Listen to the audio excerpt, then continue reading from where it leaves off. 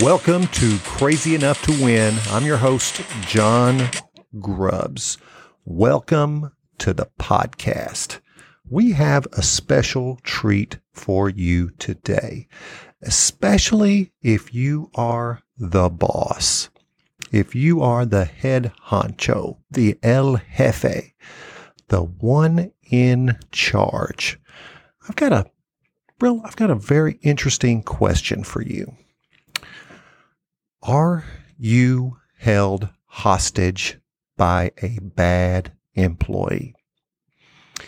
And you may be thinking, what on earth does that mean? Am I held hostage? So I'll repeat the question. Are you a hostage?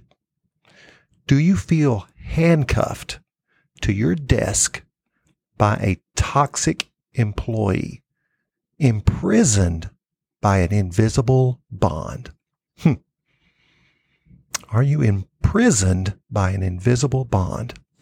Have corporate human resource policies made terminations in your company so tricky and so cumbersome that they're just not worth your time and effort? You feel stuck with a toxic employee, stuck with a bad employee, stuck with an employee that should have their future freed up. Well, guess what? You are not alone in your misery. There are many other supervisors suffering from the same dreadful affliction. Whether these cuffs are literal or metaphorical, far too many leaders feel impotent when managing a business team today. Fear of litigation and increasing corporate bureaucracy are making the lives of contemporary managers challenging, to put it a kind way. One manager stated terminations are on hold due to the COVID pandemic and subsequent work from home necessity. That's right. Listeners, you're not going to believe this. COVID is now the excuse for avoiding necessary terminations. He said, I can't fire this employee because they're working from home and COVID is going on. You can't make this stuff up. It's real. And I'm working with several teams right now to overcome this challenging reality. Now let's go back in time. Before the pre-COVID economic boom, hire slow and fire fast was my advice to managers. I mean, be careful, be selective, be choosy, but fire them quickly if they don't live up to the hype in the resume. But now, when the unemployment rate dipped below 4% nationally, this is pre-COVID, my direction changed from hire quickly and fire fast. And the reason was the chance for top talent remaining available while the slow corporate bureaucracy took its sweet time was remote. In other words, they were going to get snapped up by someone else. The pre-COVID talent war favored top employees. It favored superstars. And waiting to hire them, well, you often miss the boat. It resulted in a missed opportunity. And the old saying, if you snooze, you lose, was the reality. Now, currently, think about this. We're seeing a huge corporate migration because of work from home policies and opportunities. COVID vaccines are reaccelerating the race for talent. People are changing jobs in large numbers. And get this, transitionary unemployment, that is the time people are unemployed between jobs, well, those numbers are on the rise. What does that mean, John? Well, you now face an opportunity to upgrade skill, to upgrade your team, to upgrade your talent pool. However, you feel trapped by a bad team member that you cannot or will not terminate. Does this feel familiar? Are you picking up what I'm putting down? Listen to this. According to Forbes, managers or supervisors spend a disproportionate amount of time thinking about handling the wrong people. You are thinking about handling the wrong people. And you have way too many conversations with the other person or other people about this toxic bad person regarding the problems they are causing. And sometimes, well, you work hard to figure out how to shift or reallocate work to make up for poor work habits or lack of skill. And here's what you think. HR will not let me fire them. Or, this is more popular, our company makes it impossible to fire somebody. You're not alone. I'm working with an organization right now that feels like they cannot get rid of the wrong people. Well, guess what? That means you don't have room for the right people. However, this is something I want you to think about. Bad employees are your fault if you do not react early. They are like dead bodies. It would help if you dealt with them, or the stink is only going to get worse. Remember this. You get what you tolerate. You train what you tolerate. And most importantly, you deserve what you tolerate. So you're thinking, John, what do I do? You're right. I'm suffering. But what do I do? I'm at the end of my rope. So I'm going to give you a little bit of help. And I'm going to give you some support. And I'm going to give you some encouragement to dealing with bad employees. But the first thing I want you to do, if you are enjoying this podcast, subscribe to the channel so that you get updates every time I put out another episode. Share this with people in your feed. I know that there are other people suffering. Let's get the message out there about these bad employees and try to stop some of this senseless suffering that's going on with managers and supervisors. There is a lifeline. So you think, okay, what's the first step? Well, the first step with a bad employee is to clarify your expectations. I want you to be very specific with them about what you want.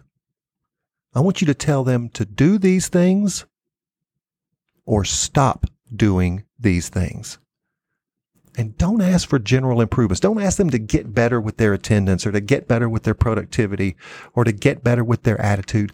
Ask for something specific. It's time to speak straight and be direct about what you want. It could be something like, I need you to increase your productivity by 26% by the end of the week. Give them a number. That's step one. Step two, I want you to get a commitment from the bad employee for improvement. I want you to make them commit to something. And here's the bottom line. If they will not commit, it is time to part ways.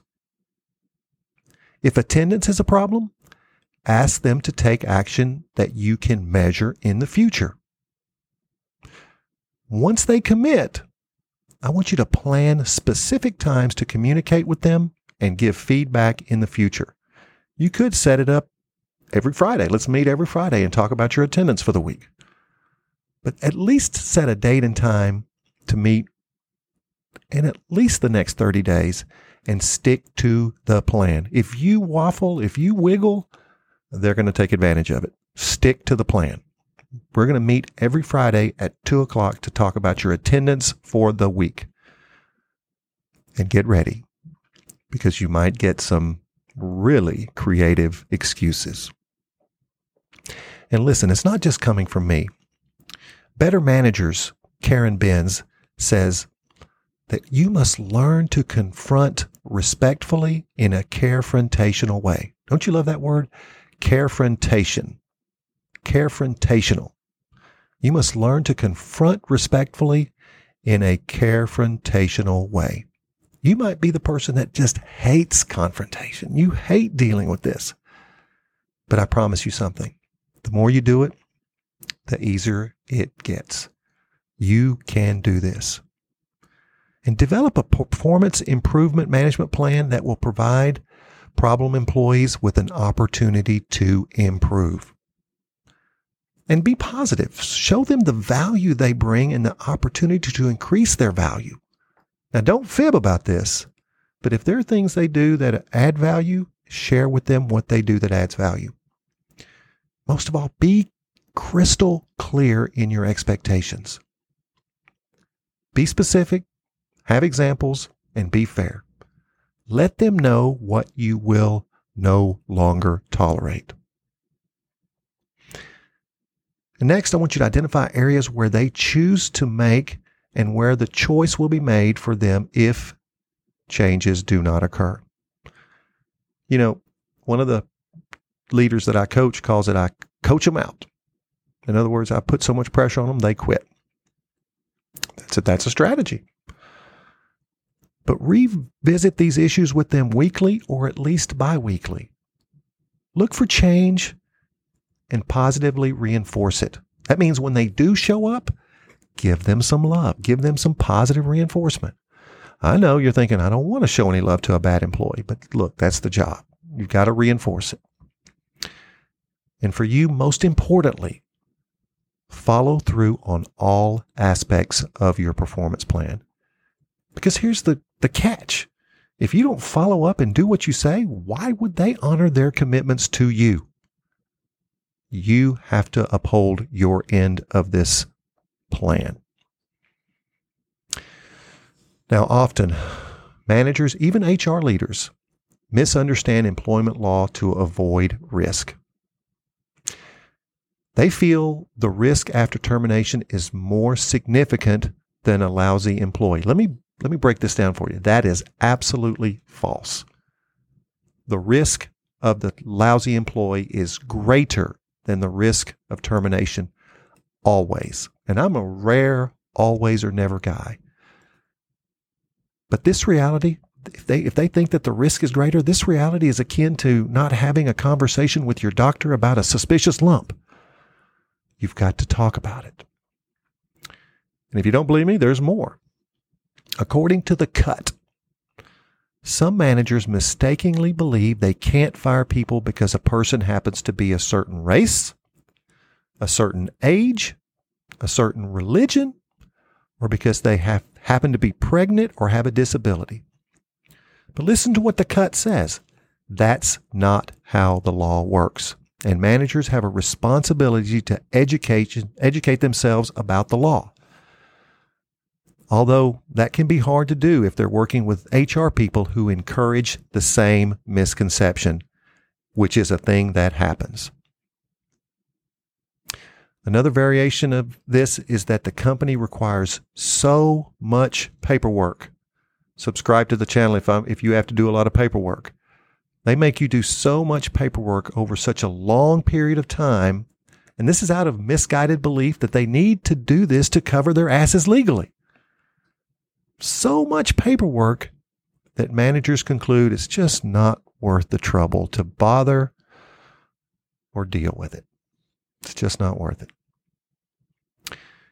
And if you read my work, if you've studied my work for any length of time, you can go and get many, many articles at johngrubbs.com, www.johngrubbs.com.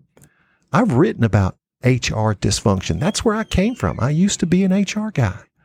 I came from HR many, many years ago.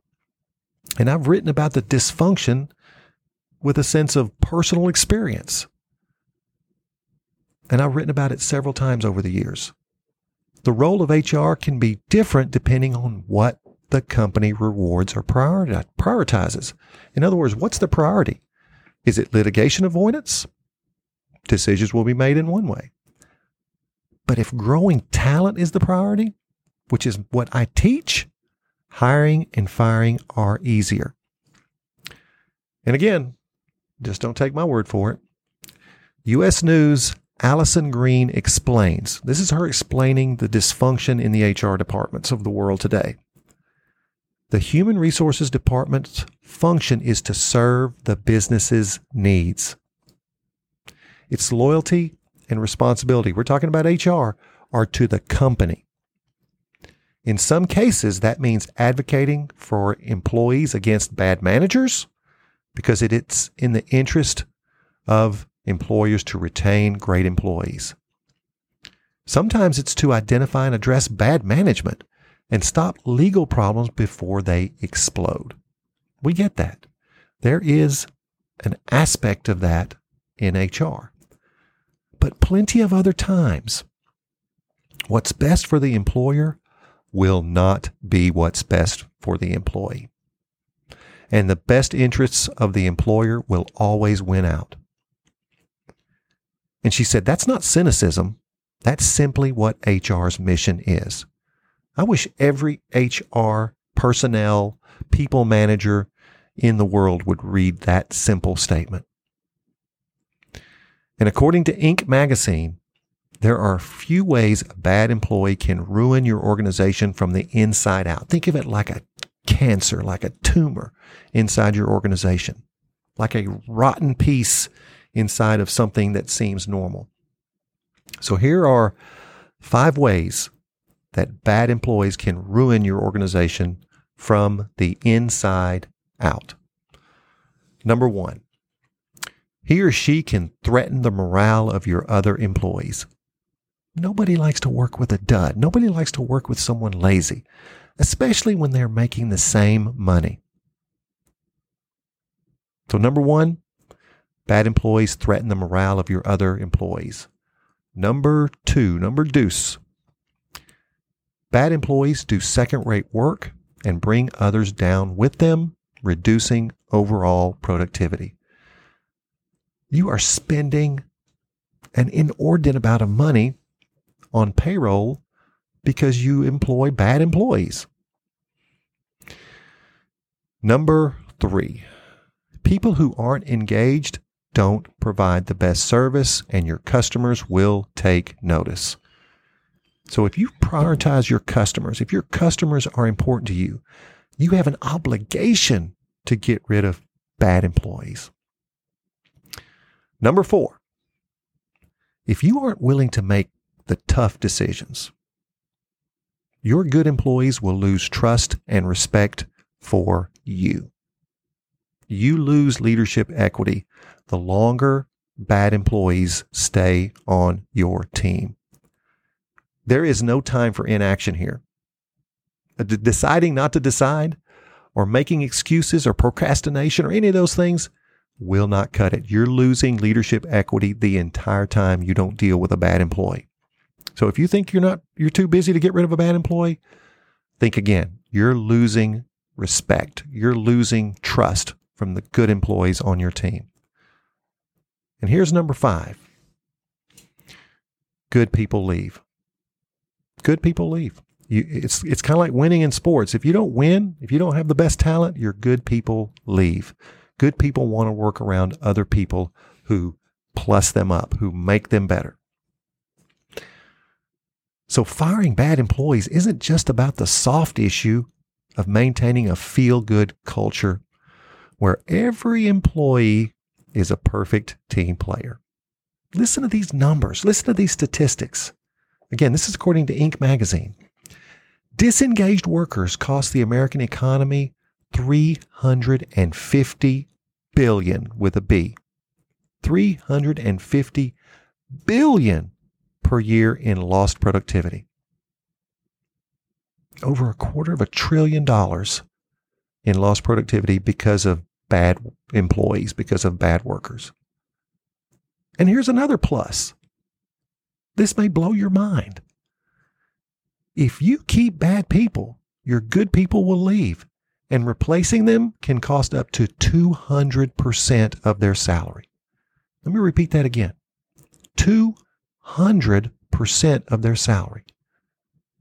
Think about that. Think about the cost. The cost of lost productivity and the cost of replacing an employee. That's according to Inc., not John Grubbs. So here's the bottom line. If this podcast does one thing, I hope it gives you a gentle nudge to break your bonds and escape. Stop being a hostage. Worse, stop being a victim. The cost of waiting, I call it the COW, cost of waiting, COW, is far too great to avoid the work. And your captor, well, they're not willing to let you go. They like you held hostage because they can do what they want. They can show up when they want. They can work as hard as they want. So I want you to formulate an escape plan based on what I've shared with you today. Formulate an escape plan and take the first step towards freedom. Now, listen to this next part very carefully. You may indeed be institutionalized to feel a sense of normalcy with the current reality. That means you've had this bad employee for so long, you've gotten used to it. And you may have even talked yourself into thinking that this is normal. Well, let me assure you, this is not normal. Every single leader I have coached through this perception of reality is blown away, amazed at what freedom is like on the outside. So I'm going to end with a quote for you. I want you to release your inner William Wallace. I want you to release your brave heart. Embrace the courage to deal with these bad employees. Listen to this quote from William Wallace that you are likely familiar with. I fight, and you may die. Run, and you'll live at least a little while.